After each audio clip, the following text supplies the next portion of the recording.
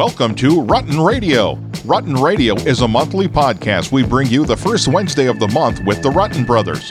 Father Paul Rutten, pastor of St. Mary Church in Sioux Falls. Father John Rutten, pastor of St. John Paul II Parish in Harrisburg. And Joe Rutten, professor and director of the Benedictine Institute for Leadership, Ethics, and Social Justice at Mount Marty University. Let's join them now for a little faith, family, and plenty of fun. Good morning, rock stars! From coast to coast, we give you a toast as you listen to Rutten Radio on the Real Presence Network.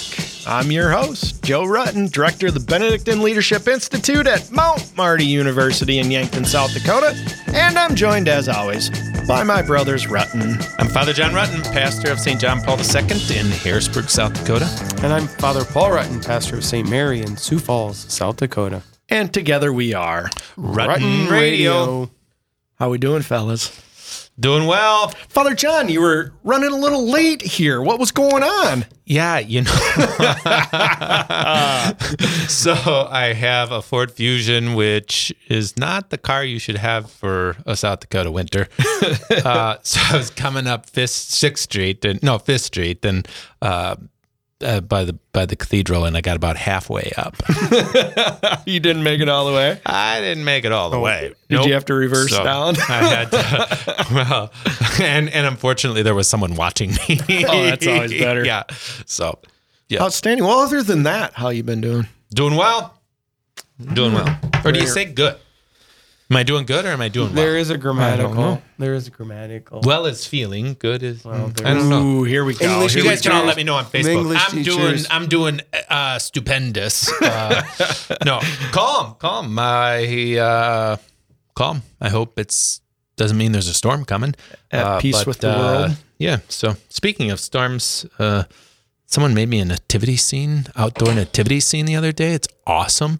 And because there was a storm, there's these big, huge piles of snow. And then they put the nativity scene on the snow. It's like right out of a Oh, nice. Postcard. Yeah. Hallmark. If you're on Facebook, my Facebook page, you can see the picture up there. You probably already saw it. It's pretty sweet. And then they didn't tell me who they were. So then it was a mystery for a few days. Who did this? Did you find out who it is? I did. All right. Yeah. Awesome. All right. We'll get to that. Maybe during the shakedown at Shoutouts, we'll find out who that was. Father Paul, what do you got going on over there with your jackrabbit coat on? Doing well. Grateful I survived Christmas and the New Year without being sick. Right. That was my big fear. We got through it all. It went well. It's always good to get that all done. So ready for another year. I suppose COVID, the time to get COVID is not the week before Christmas. Or the day before. Oh, Lord have mercy. Christ have mercy. Lord have mercy. All right. And Joe, if you're how out are you? there- me. Yeah, we want to that's right. Joe. Magnificent. I think I am fantastic. Magnificent. It's, my wife had the day off and she came in with a cup of peppermint latte coffee for me in my office while I was studying and reading. And sweet. I thought, wow, it just doesn't get any better than this. So that's how my day started. There you go. Magnificent. Right. Well, if you're out there listening, you can interact with us on the Rutten Radio Facebook page, or you can listen to the show on your Real Presence affiliate network stations, or the easiest way, as we always like to point out, is you can just download the thing on your iPhone, on your smartphone. And we do have an app that you can get for Rutten Radio itself, or not an app, I guess. Right. Father Paul, it would be. You can subscribe to our podcast on the apps that you use for podcasts, Spotify, Google Play, or iTunes. It's fantastic. It's got the three-headed monster on there. Yep. So if you're looking for something, it's a little cartoon drawing with three bald guys. Rock and roll, fellas. Well, we got our movie of the month here on Rutten Radio in the first half hour. And the movie this month is With Honor. There we go. Father Paul, you want to give us the intro? Joe is on fire today. On fire, baby. Let's do it. So convinced his thesis will have him graduate with honors from Harvard University, a stuffy student finds himself at the mercy of a homeless man's demands when he holds the thesis papers hostage. Any warnings, Father John? Just a little bit of adult language and some adult dialogue in their interactions. You can imagine they're college students. It's a college scene. Yeah. Yeah. So It's not quite Animal House. Yeah, no. But it's, Yeah. Yeah. It's kind of like a poorer version of what's the other movie you like? Dead Poets Society. Dead Poets Society, right? Right. It's kind of got anymore. Like more I don't slang. know that what society considers acceptable is the same. Like I think when I watch things, I'm like, oh, and then I'm like, well, I wonder what everybody else thinks. Who knows where we've gone in society in the last 20 years? Definitely. But Lord have mercy. Yep. All right, here we go. Well, let's jump in. Initial thoughts and comments on With Honors. Joe Pesci, starring Joe Pesci, and Brandon Fraser. Father Paul, what'd you think? What do you got on it? Yeah, I thought it was kind of interesting because it's a movie that I watched back in college and had thoughts, memories, things that I remembered from it. And then to watch it again at a different place in my life. I liked it for different reasons. I found other things helpful, not so helpful. You know, it was really interesting to kind of have the memory of it and then to rewatch it with a different take on it. And in some ways, that's at the heart of the film is perspective. Sure. And a changing of perspectives. And so I found it interesting as I was looking at the notes, not only did Father Paul have a changing of perspectives, but Father John had some changing of perspectives or some criticisms. It seemed like Father John didn't really care for the movie. Father John. Yeah, I guess I must be changing because it's a movie I definitely in the past, 20 years ago, definitely, maybe even 10 years ago, I would have really liked. But now I'm sort of like, I don't know. I don't know what the right word is to use, but it doesn't seem either playful enough or deep enough. It's like this weird, like, in between where I'm like, trying to make me feel sentimental and good. You can't. I don't watch Hallmark movies and don't watch With Honors. Well, I'm a sucker for these kind of movies. I loved it. It's that academic, transformational, little sentimentality, deeply human interest story. Like, I really loved it. It reminded me of Dead Poets Society, of course, Good Will Hunting, Scent of a Woman, which is a great one. We should review that one. And, of course, the one and only Dangerous Minds. But that 1990s kind of period of movies I really love, so I could probably watch about anything from that time period and think it's pretty cool, like Top Gun. Sure. Which is coming back. Better Off Dead. Father Paul, if you dig into it a little bit, Better Off Dead, right? We won't go there. Weird science. Yeah, if you're out there listening, what are your favorite 90s movies? List your favorite 90s movies. Father Paul, what'd you think? Give us something kind of to chew on a little bit here. You know, I think probably one of the most common themes for the whole movie is just how we see or perceive other people. It's really that main theme throughout the movie. We have preconceived notions of those we meet throughout life, and really this real question, do we ever really test whether our thoughts, our feelings about a person is true or not? They ask the question, Simon asks the question, what do you see when you look at me? And I think that's a real question that we should ask. What do we see when we look at people? Because I think they stereotyped the Harvard professor, they stereotyped the college students, like everything really was stereotyped. And I think it's important. Even the girl was stereotyped. Even the girl, yep, like all of it. It was all just this, and so this real question, do we ever want to look beyond the stereotype? And the stereotype is what it is, and I can't change, how I see somebody like that. But am I willing to get to know somebody? Or can you change how you see somebody like that? Well, I think over time you could, in the sense of when the more often your stereotype isn't verified, you then begin to say, well, maybe what I think about these people isn't true. Now, if it keeps being verified, it's like, well, yeah, this is typically what they're like. Right. So I do think it can change to a degree. I think we're hypersensitive about it, though. Like, stereotypes are stereotypes for a reason. And I think we live in a culture where we won't permit stereotypes. The problem, I think, with it is just because I have a stereotype doesn't mean that I can't see beyond it. Right. It's there. I think of, the Fighting Irish. Notre Dame is the Fighting Irish. Like, there's a reason why those words are put together. Okay, well, do all Irishmen fight? No, but enough of them do. So I think when you put this question out there, what do you see when you look at me? Immediately I'm like, wait a minute here. I wonder what people do see when they look at me. Sure. And it might be worth us asking of ourselves and others. And so just that idea of saying, what do people see when they look at me is worth reflection, I think. And then what do I see when I look at others? And in leadership, in my circles, we call this integrated leadership. There's 3 circles. There's the self, the actual self. Mm-hmm. There's the ideal self that one is seeking to become. And then there's the perceived self. And when those 3 circles of what other people's perception and your actuality and ideal, when they come together, that's the integrated self. Well, it doesn't, until we die, we don't fully get there. But I've never really given true consideration to the perception of others and how I see others in a real deep way to say, wait a minute here, maybe I do this a lot more than I, if I'm honest with myself, than I ought to probably. Yeah. Yeah. And I remember one time I was with Catherine, our sister, and we were at a store to buy a sled. And she said to me, does everybody stare at you? And I'm like, what? And she's like, does everybody stare at you? Because I was wearing my clerics. And I'm like, I don't know, maybe.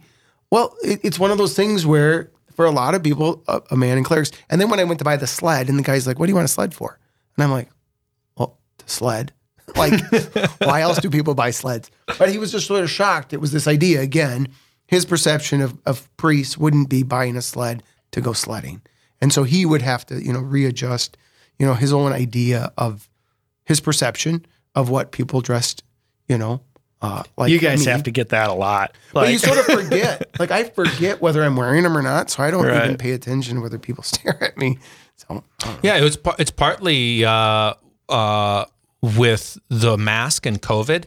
It's partly something I realized why I was less worried about it all, because I'm used to being stared at. I'm used to people thinking I'm funny. I'm used to people. You just go around and like, oh yeah, everybody. Whereas if that's your first time you've ever experienced it, that's a really just settling feeling to have people be like, they're looking at me like I have a mask on, or they're, I mean, I was in Jerusalem and watched a guy spit on a man because he was a monk and wearing a monk's robe. Like, so it's not as so yeah, we have those experiences, and you learn to just be like, and then you grow beyond it. And you're like, well, if I chew them out, if I like reject them, then they're never going to grow.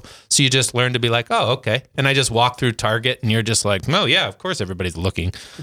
I mean, it's just the part of being a priest and clerics is, I mean, I don't even hardly notice it anymore. And the idea of perception, what we see, what Brandon Fraser sees, what Monty is his name, I believe. Yep. Monty sees in Joe Pesci, and Joe Pesci's name is Simon. Tell me a little bit about that interaction and that relationship, how it begins and then how it proceeds or transforms. Right. So what's funny about this movie is it's set in 1994. So technology, you forget how far we've come. So Monty's working on his thesis and his computer crashes and the old dot matrix, and there's no backup. And all he has is this hard copy of his thesis. And so he's paranoid that he's going to lose it. So he wants to go get it copied. So he's out running late at night to get the thing copied, and he trips and falls, and the thesis goes into the grate down into the boiler room of the library at Harvard where Joe Pesci, the homeless man, is living. And so he goes down there to find Joe Pesci burning the thesis in the fire. And so that's their interaction. Right there is their first interaction. Right there. This man needs his thesis, realizes this man has it, and he's willing to throw it in a fire. So their relationship really actually is transactional. Joe Pesci says, for one page, I want something. And he begins to barter back and forth about what he wants. And he wants a glazed donut. And from a glazed donut, he ends up moving in, yeah. Baby. But again, I think, and this was the one thing about that. I mean, how many of our relationships really are transactional? All right. And even from an Aristotelian standpoint, we've talked about this before, the different types of friendships. Transactional is a primary. I mean, many of our relationships in a normal level are transactional. But maybe the probing of the question at the heart of this story is, what does it mean to be human in a transactional relationship where we're not necessarily seeing the other as an other, right? But just as somebody that can give me something, or as a, in a non-human way. And I think that you have a great question here, Paul. You talked about one of our nieces working at the banquet and her interaction with the staff, right? She works there. So she works at the Bishop Dudley House. Oh, she works at the Bishop. House. Right. So she knows a number of these folks that are there for meals. And you mentioned calling them by name. Yep. That they have stories. Sure. No, so it was just interesting to watch because, normally if you go to the banquet, it's very transactional. The banquet is the homeless facility. Right. Or they feed those that need. But since Jaden works at the Bishop Dudley Hospitality House where they often live, she knew them by name. She could talk to them. She was able to interact in a way that it was very clear that this wasn't just a transaction. You showed up, here's a meal, go away. You showed up, here's a meal, go away. But it was really this, and they were shocked. Even some of them were like, Jaden, what are you doing here? Right. And then she'd explain, I'm here with my family and we're serving the banquet. And so it really was, I think, at the heart of what the banquet's about and what really all sort of charity should be. It really should be about person to person, like one person interacting with another person, and beginning to see the commonalities in it as well. They have their own perceptions too, right? Sure. Their own preconceived notions that, they could have broken down as well. Father John, tell me what you think here. You kind of started off on a note that says, I don't know if I really cared for this movie that much. Give me some of your thoughts on it. Any insights or things that provoked you or that you found interesting or not interesting? Well, yeah, in light of my whole crisis with drinking coffee and lying to myself about hiding it from myself. Do you need to tell the Rutten Radio audience about your Facebook? Coffee addiction. That there's that part where I don't remember his name. The other guy, the guy that's not really a part of the movie, the other roommate, right. Jeff. Yeah. That Jeff towards the end says, "Well, I only have one page of my thesis," and then he's like, "Well, not Brandon Fraser, but the other guy, Brandon Fraser, the character, Monty says." Well, I saw you print it out, and he says, well, I just printed out a bunch of blank pages to make you think I had that much done. And I just burst out laughing because here I am, pretending I'm not drinking coffee anymore and parking on the other side of the coffee shop so that if by any chance anybody from the office would come to work, they would not think, why is Father not in the office, but his car's here. That means he's at the coffee shop. And I mean, the stupid stuff I was doing to hide that I was drinking coffee again.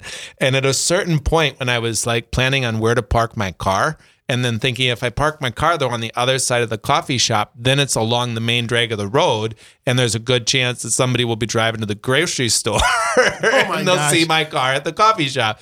And I'm thinking, there's only about 6 people in the whole world that even know I quit drinking coffee. I'm lying to myself.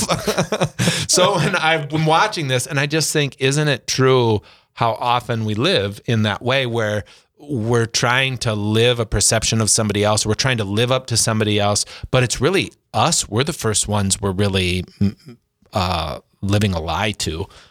So the need to really be honest with ourselves in order to be honest with the world, we can say first, it's about other people, but really it's something within ourselves that creates this dynamic. So, and I think he plays into that when he says, they don't like each other. And so he says, you hate me just because I look like the way you feel. Right. And that was a beautiful exchange. He wasn't saying you hate me. Yeah, you hate me because I look the way you feel. and it's wow, because you do sort of have the perception that guy's the one that doesn't have it together. He's sort of down. But inside, the other one who looks like it's all working is oftentimes the one that's sick. Yeah. So our perception, what boxes do we have people in?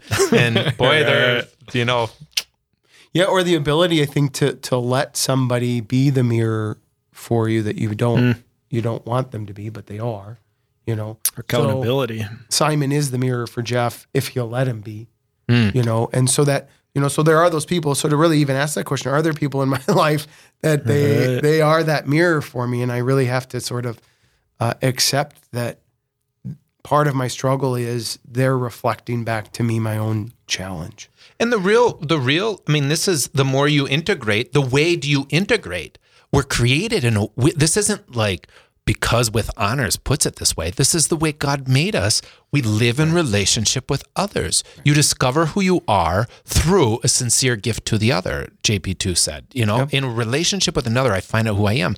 So when Christy Flynn, our sister, says to me, you're depressed or you're not looking well, I have to take seriously that here is somebody who knows me. Yep. And the more I trust the person, the more I have to account for how do other people see me. But that means I may not be who I want to be. And so it's humility is required to really let someone else speak into my life. And we all need someone who we will let speak into our life. And it can seem bad, but the more you do it, the more good it is. And I love the story of coming out of my diaconate ordination. And Chris Rollis says to me right in the narthex, I've never seen someone so filled with joy. Yep. And I'm like, me? This is joy. So it's a gift too. It's not only but you have to be open, and God created us this way. I think that's why I'm interested further in doing some leadership work and maybe even integrating some of it with my work at Mount Marty in that question that Father Paul asked, right? Is what do you see when you look at me?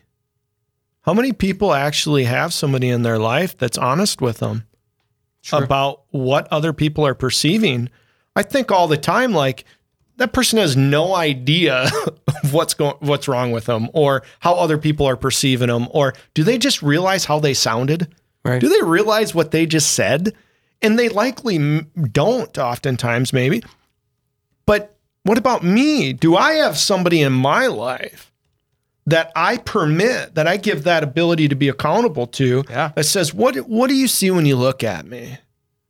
I'm telling I don't know that I do. I mean, my wife. I do. I shouldn't say that. I do my spouse, for sure, 100%.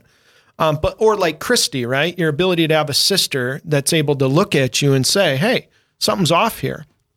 I have one good friend that I think that I'm that to that person. And I never realized it until their wife. Somebody said, hey, so-and-so, and it just came around full circle that their wife had mentioned that I had said something to them. And it's like, oh, you mean they listened? It's like, oh, all right, great.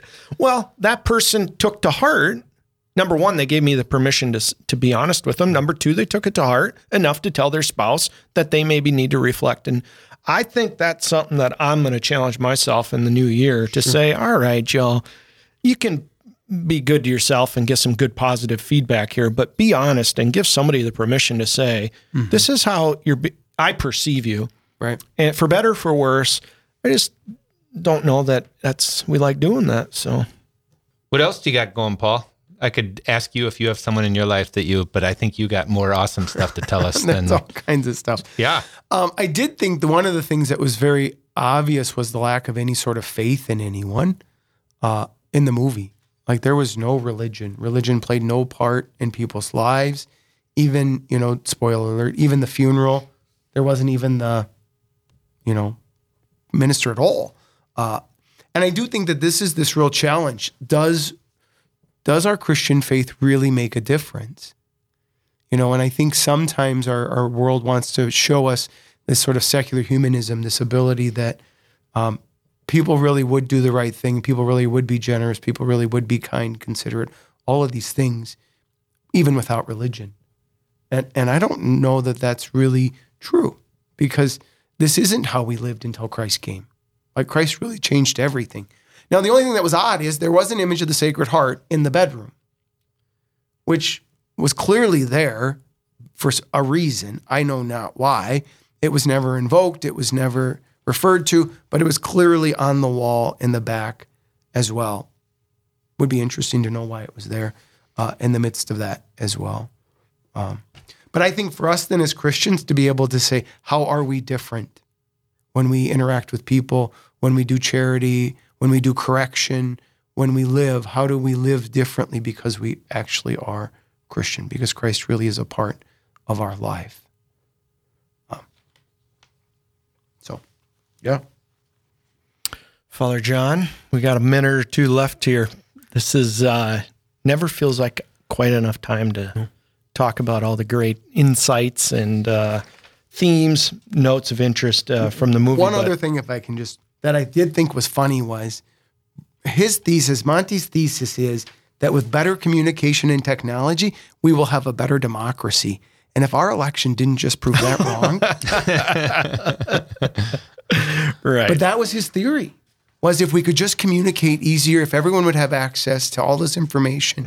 Like this really was the idea of the internet. It was going to save us because it was going to allow everyone to have access. And that in the end is what Monty thought was going to save him. Yeah, now we have and here we are. Edward Snowden. But here we are. Like we won't let back in the country. Right. And so I found it quite funny as he talks about it. And I'm like, well, that didn't work. Good luck. You know, but right. There is some good humor in the movie. There's a lot of lot of humor throughout. Like, when he has, what state were you born in? He's like, infancy. Yeah. Well, Joe Pesci makes. I mean, how do you not have a movie with Joe Pesci? When they're having their meal, when they're eating the chicken, and they realize that they just ate Everett's chicken. Yeah. So there was good things to the movie too. The one thing that I also, I mean, there's a lot of things. You know, how do we make peace with the past? Right.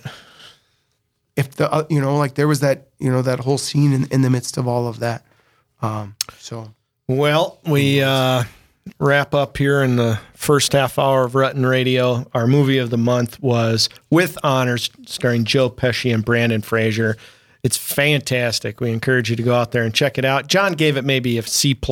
Paul maybe a B+, and I give it an A. But with that, we hope you'll come back in the second half hour and join us as we dig deeper into some thoughts and meaning of life and all kinds of other great insights that we have from the movie and our lives. With that, we'll see you in just a bit. You're listening to Rutten Radio on the RPR Network. Don't go anywhere. We'll be back with more of the Rutten Brothers after these messages. Is there an event that you would like announced right here on the RPR Network?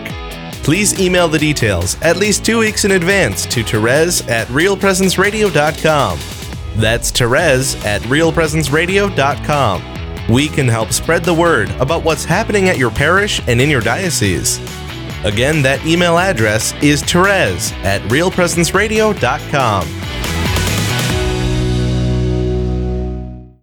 For centuries, people of faith have considered the social impact of their financial decisions for the purpose of protecting and promoting the worth of every person, a belief that is an integral part of the Catholic Church. At the Barnes & Moore Group at Morgan Stanley in Sioux Falls, we can provide the connection between faith and investing by customizing and centering portfolios around these principles. Thaddeus Barnes and Andrew Nemore, financial advisors, can be reached at 338-6500 to discuss investing with impact in detail. Investments and services are offered through Morgan Stanley Smith Barney, LLC, member SIPC.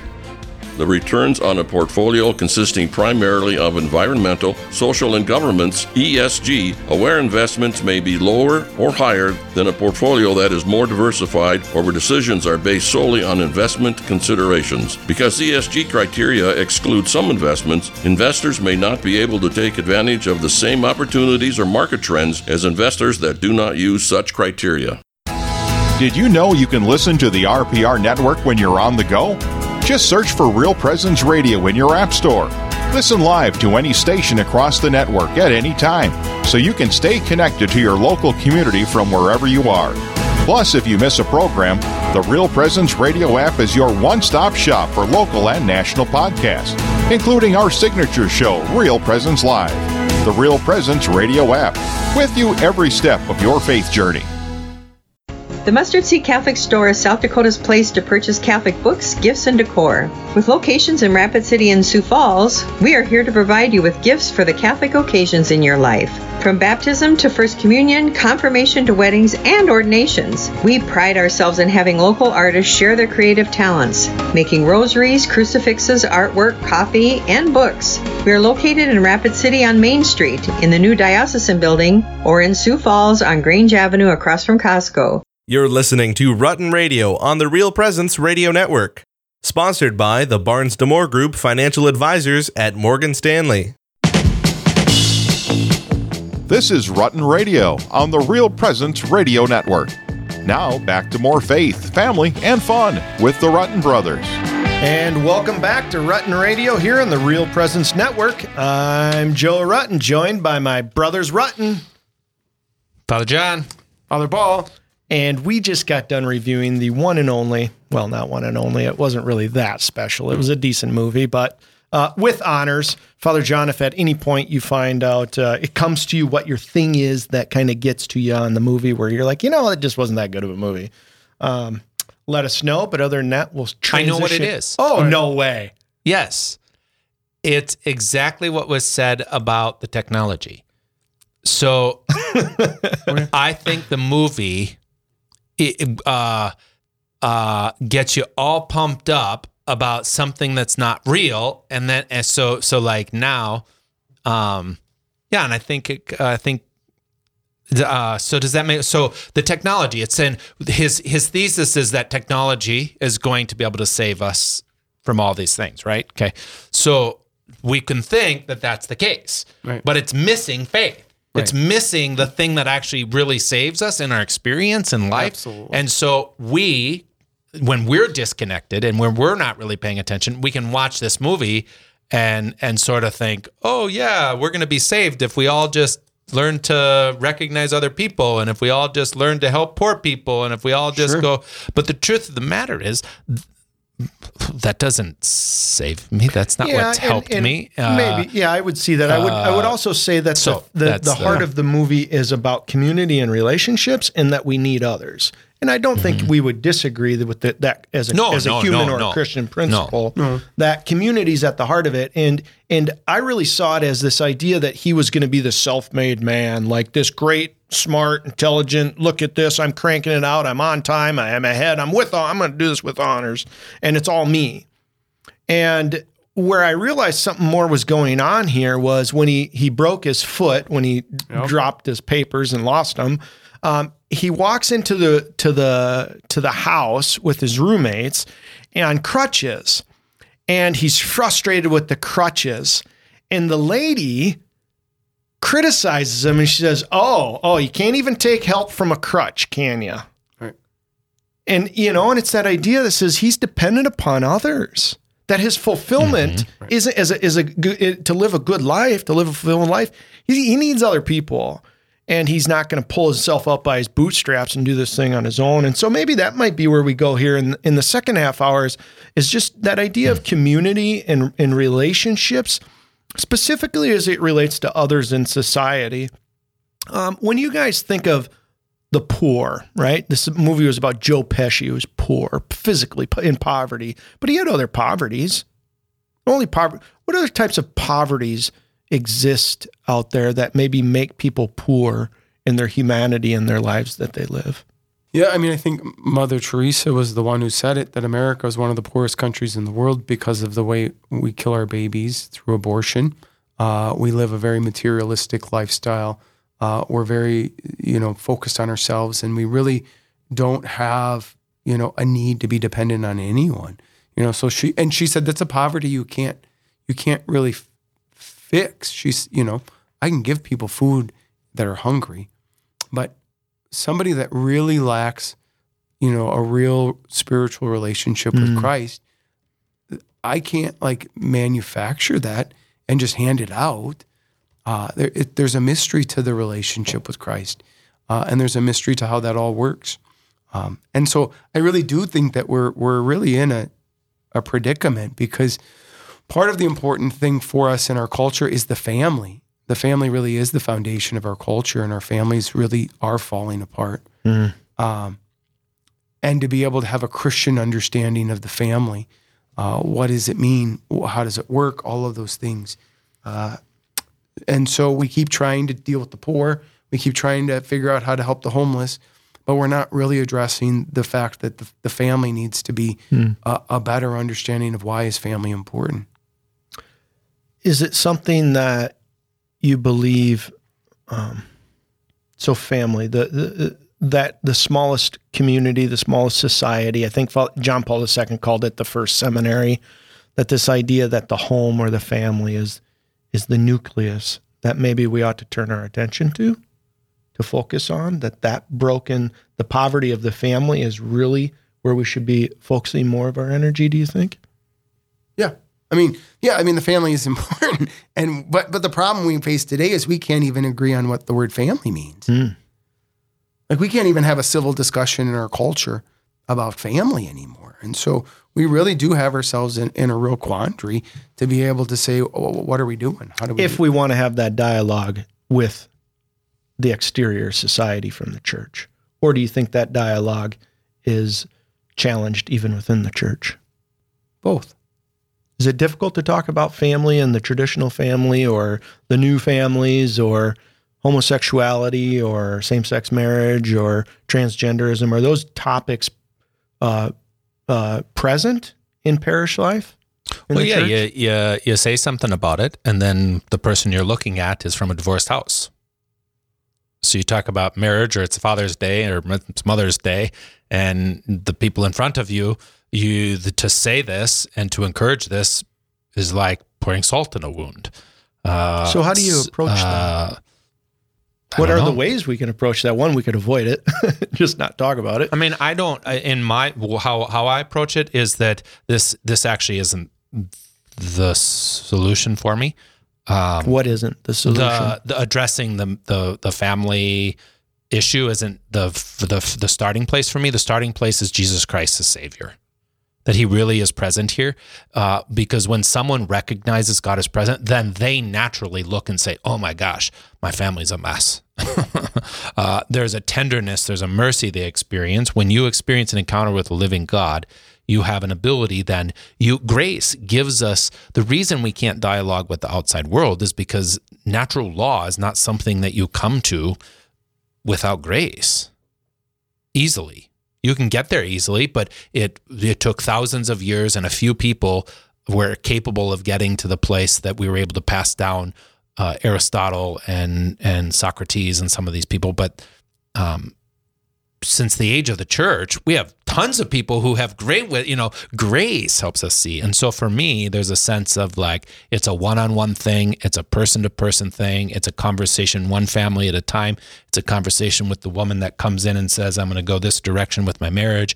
And somehow grace opens up, and you can, from the big perspective, this is just my experience, is the starting from that place of saying the family. And I mean, when I was first a priest, man, the kitchen table is the battle, is the, what did I call it? The command center. Kitchen table is a command center. Like, we got to get back to the kitchen table. We got to get back to eating dinners together. Doesn't work. It has not worked. It doesn't do anything. It doesn't move people. It doesn't. But you preach about salvation of Jesus Christ, that God is present.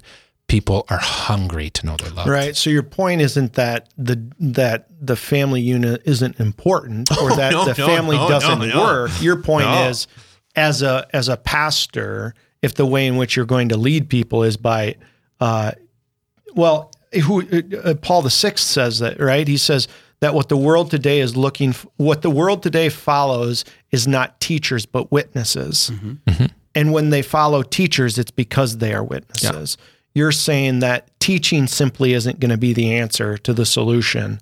Yeah. Witnessing, living, being present, encountering people with the grace, with the gospel of Jesus Christ is the starting point. Yeah. From there, bring on all issues, comers, society. I totally agree with what Paul said. The family is the essence of all of it. You then asked about how we address it, and my response is, well, you don't address it by starting with the family. Yeah. Right. Yeah. God loves you. He really is present. Is that a paradigm shift within the church? Is that something that other priests or people within the church discuss, talk about.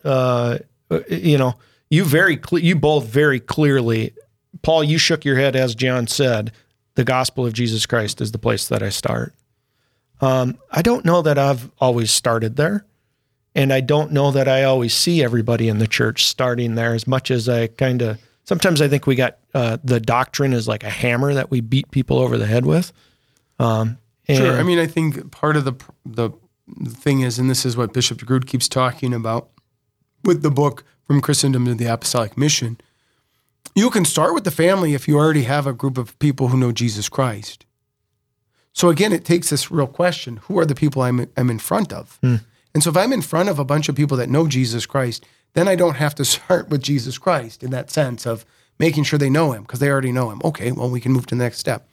And I think what the church found was for a while we had Jesus Christ there and they could then talk about all this doctrine and everything else and it all worked. Well, we forgot that you got to keep talking about it because you got new generations and new people, and so even John Paul II talked about having to introduce those who were baptized to Jesus Christ because they were baptized, but they never met the man. And so this real need to also make sure that we don't forget that you do need to come to know who Christ is in our life. But if someone already knows who Christ is, someone's already filled with grace, then I don't need to start from that spot in the sense of making sure they know because they already do. And you can move forward. But it's ascertaining or looking at, well, who's the person in front of me? And if that person is a person of faith, then I'm at a different place with them. But today, I would say most people aren't at that place, so now we have to start back. Interesting. Yeah, totally. I mean, we went to the banquet, and at the end of it, one of the people that was helping run the place talked about Christianity and how this is what it is to be Christian, to help the poor. And I just wanted to scream, no, this is our problem. We think that helping people is what it means to be Christian. And I even know saying that, there's a lot of people listening who are probably like, Father John's lost his marbles. But this is the problem. Anyone can help people. Right. A Buddhist helps people. To be Christian is to believe Jesus Christ is Lord, and he came to this world and he's still present in his body. That you can meet the mysterious presence that changed the apostles, that totally took Paul from one place to another place. You can meet the presence of God in a companionship and a friendship in the church and the sacraments and prayer that reverted a prostitute and made her into this is Christianity. Right. This is the place that then allows people to say, oh, you mean I'm supposed to only have sex with one person and stay with that person for the rest of my life because we're probably going to have some kids and then those kids should be raised, that's an impossible thing to do. Why are people sleeping around and why are people, doing all the things they're doing? Because that is far, it's difficult to stay with one person that you're making babies with and actually raise those children because it takes death to self. I mean, I've never met one parent that's saying kids are easy. Coming over to your house, Joe, is the best thing in the world for me. This is hard stuff. Yeah. This is hard stuff. And you think you got one figured out and it's going well. And then the next child comes and it's totally different. Day after day. Yeah. After day. Yeah. After day after day. I mean, and I only have 3. I understand why parents would say, "What are we doing?" Right. Well, but if if you have the Spirit of God, it's a different thing. So that's where I'm at with. Right. No, in a sense, it's. We could. I don't know where we are right now. I don't know. This is good though. I'm with you, man. I'm with you. I'm coming with you. I'm coming along. But that idea that who are the people I'm in front of, right? And so when you're in front of people, that dictates how you communicate with them. Yeah. Because do you give them meat or milk or meat? Right. St. Paul was. Right. This isn't new. Right. He was dealing with the same thing. I don't know. For a long time, I know I operated this way, and I still struggle to find the balance between truth and charity and between doctrine and relationship. And none of it, Christ has to be present in it all. And rules without relationship with Christ specifically breeds rebellion. I mean, like it breeds rebellion in my marriage. If I'm not in a healthy relationship with my wife and she gives me rules, she gives me orders, I'm like, resentments and all kinds of fun. Well, that's kind of what happens in the church too.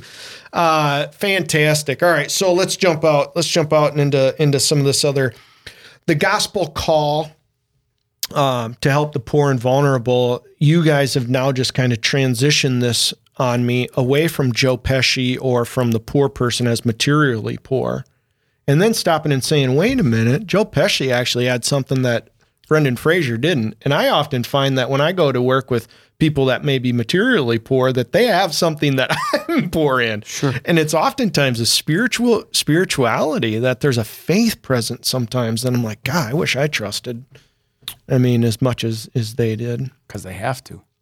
And that's, I think, where that was the part that I think was unfortunate for the movie, was there was no sense that Joe Pesci was the way he was because he had some faith component to it.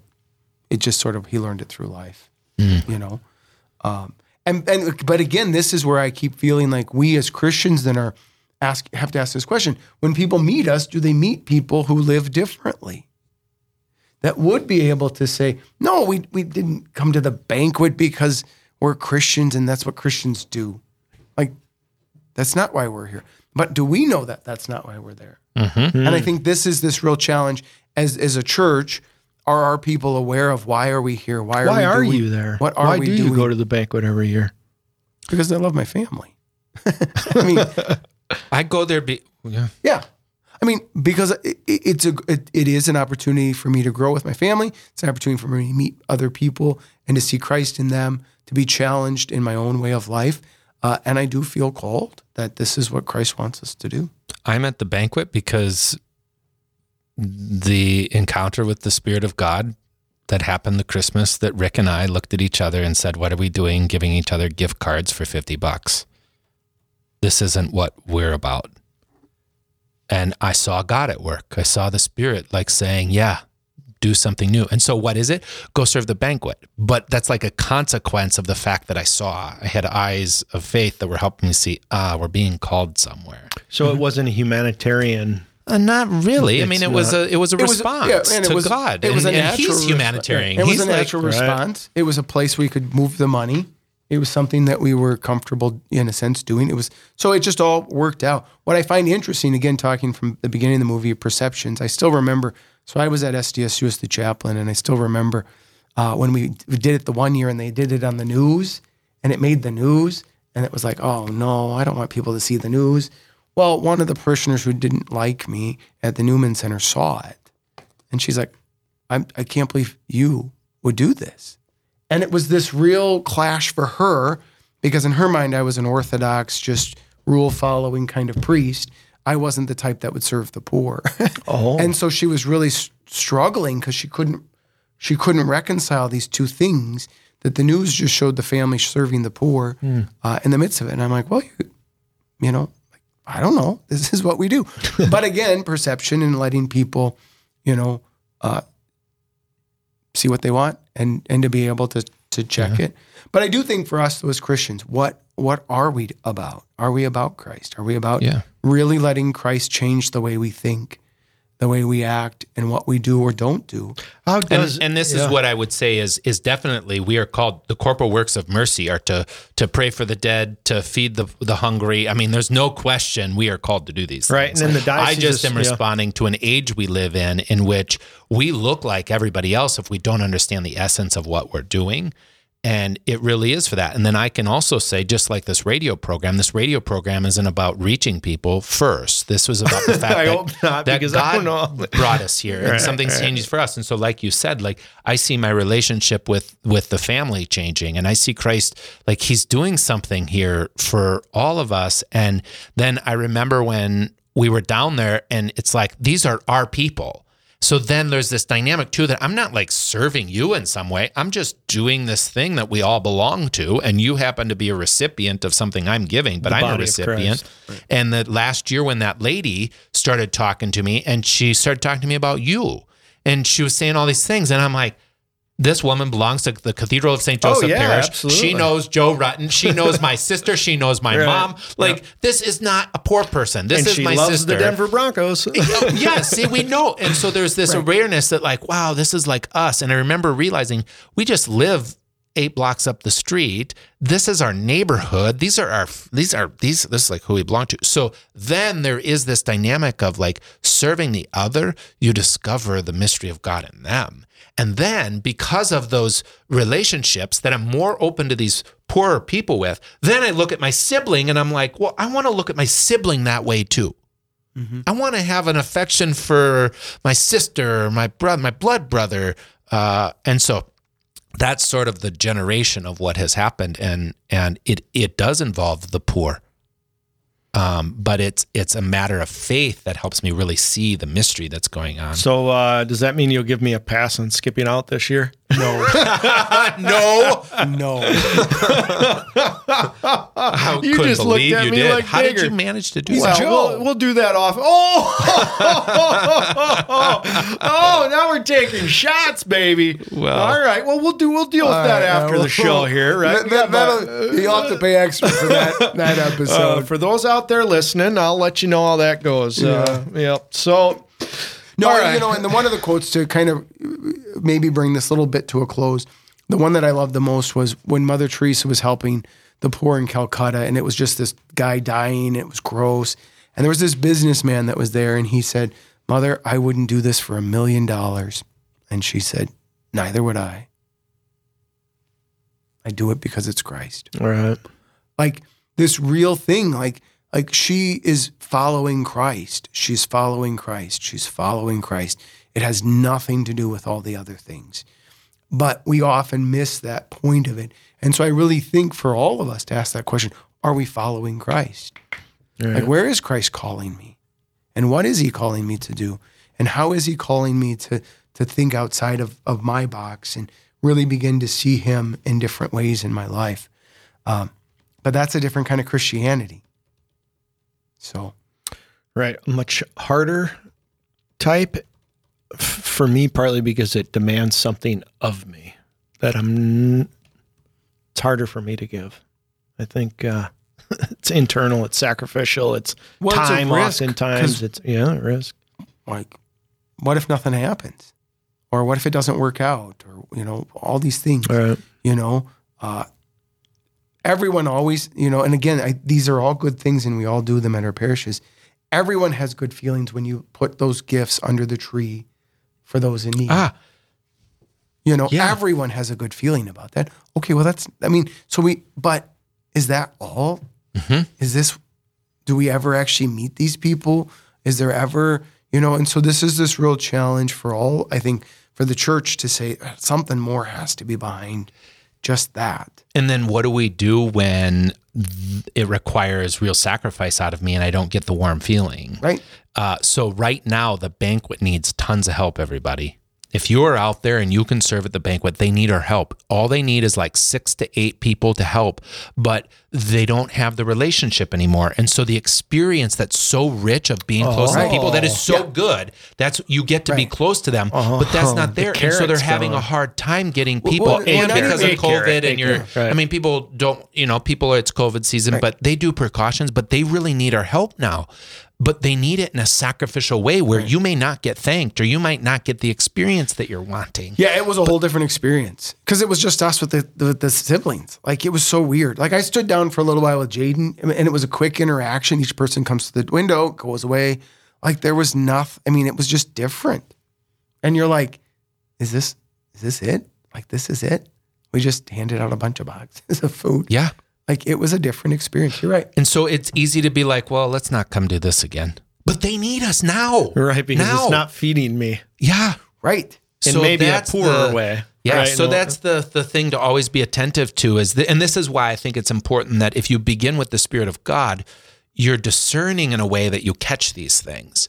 Mm-hmm. And so I I was told, we knew this when we went down there, okay? I had a conversation with somebody at my parish office about doing this. I deleted it from my list of stuff. I was going to have people in the parish help out. You know, I knew this was the case. Deleted it from my to-do list, never followed up with it. Go down there, serve as a family, never follow up with it. Yesterday, I go there to drop money off, and the lady's saying to me, we need your help if you know anyone. And I'm like thinking in my head, oh yeah, I wonder if I don't know, you know. And it wasn't until I drove away and I'm like, I am the pastor of a parish. She's asking me to help her, but I didn't get it. But when you're connected, when you're praying, when you're aware, when you're observant, the Spirit can catch you and be like, hey, knock, knock. I'm talking to you. Ask the people that you have an influence with to help. This is fantastic. Well, as we wrap up the hour here with Rutten Radio in the month of January, we're so grateful for our listeners out there, for all those that have joined us and will continue to join us through the podcasts.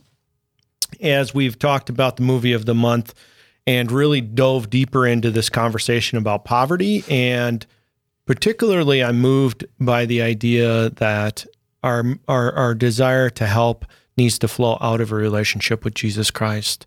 Mm-hmm. So if you're out there and you don't have that relationship, you desire it, I encourage you to stop right now and invite Christ into your life, into your heart, and reach out. Call one of the brother priests here. Facebook them. There you go. There's always a way to get a hold of us. So if you want to close in prayer with us, we'll close this month with the family prayer. And the movie of the month for February is The Giver.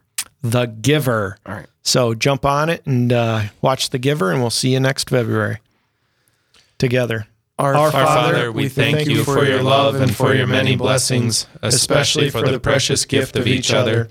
Help us to show our gratitude by loving each other as you love us. Make us understanding and patient with one another, quick to admit our failings and ask forgiveness, generous in sharing the joy and strength we can give each other. Father, give our family lively faith and the courage to share it with those around us. Direct us to the state in life you plan for each of us, and help us to use your gifts to serve you. We entrust our family to your fatherly care. Preserve us from the corruption of the modern world, and help us draw closer daily to you and to each other, until we come to share with you the joys of heaven. Jesus, Mary, and Joseph, help us to be a holy family. Amen. Thanks for joining us. We'll see you next time right here at Rutten Radio on the Real Presence Network. Peace and God bless.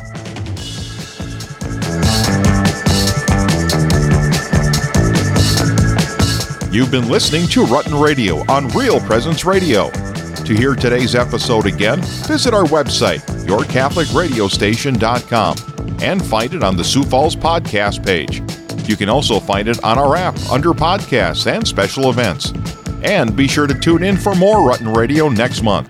Rutten Radio on the Real Presence Radio Network.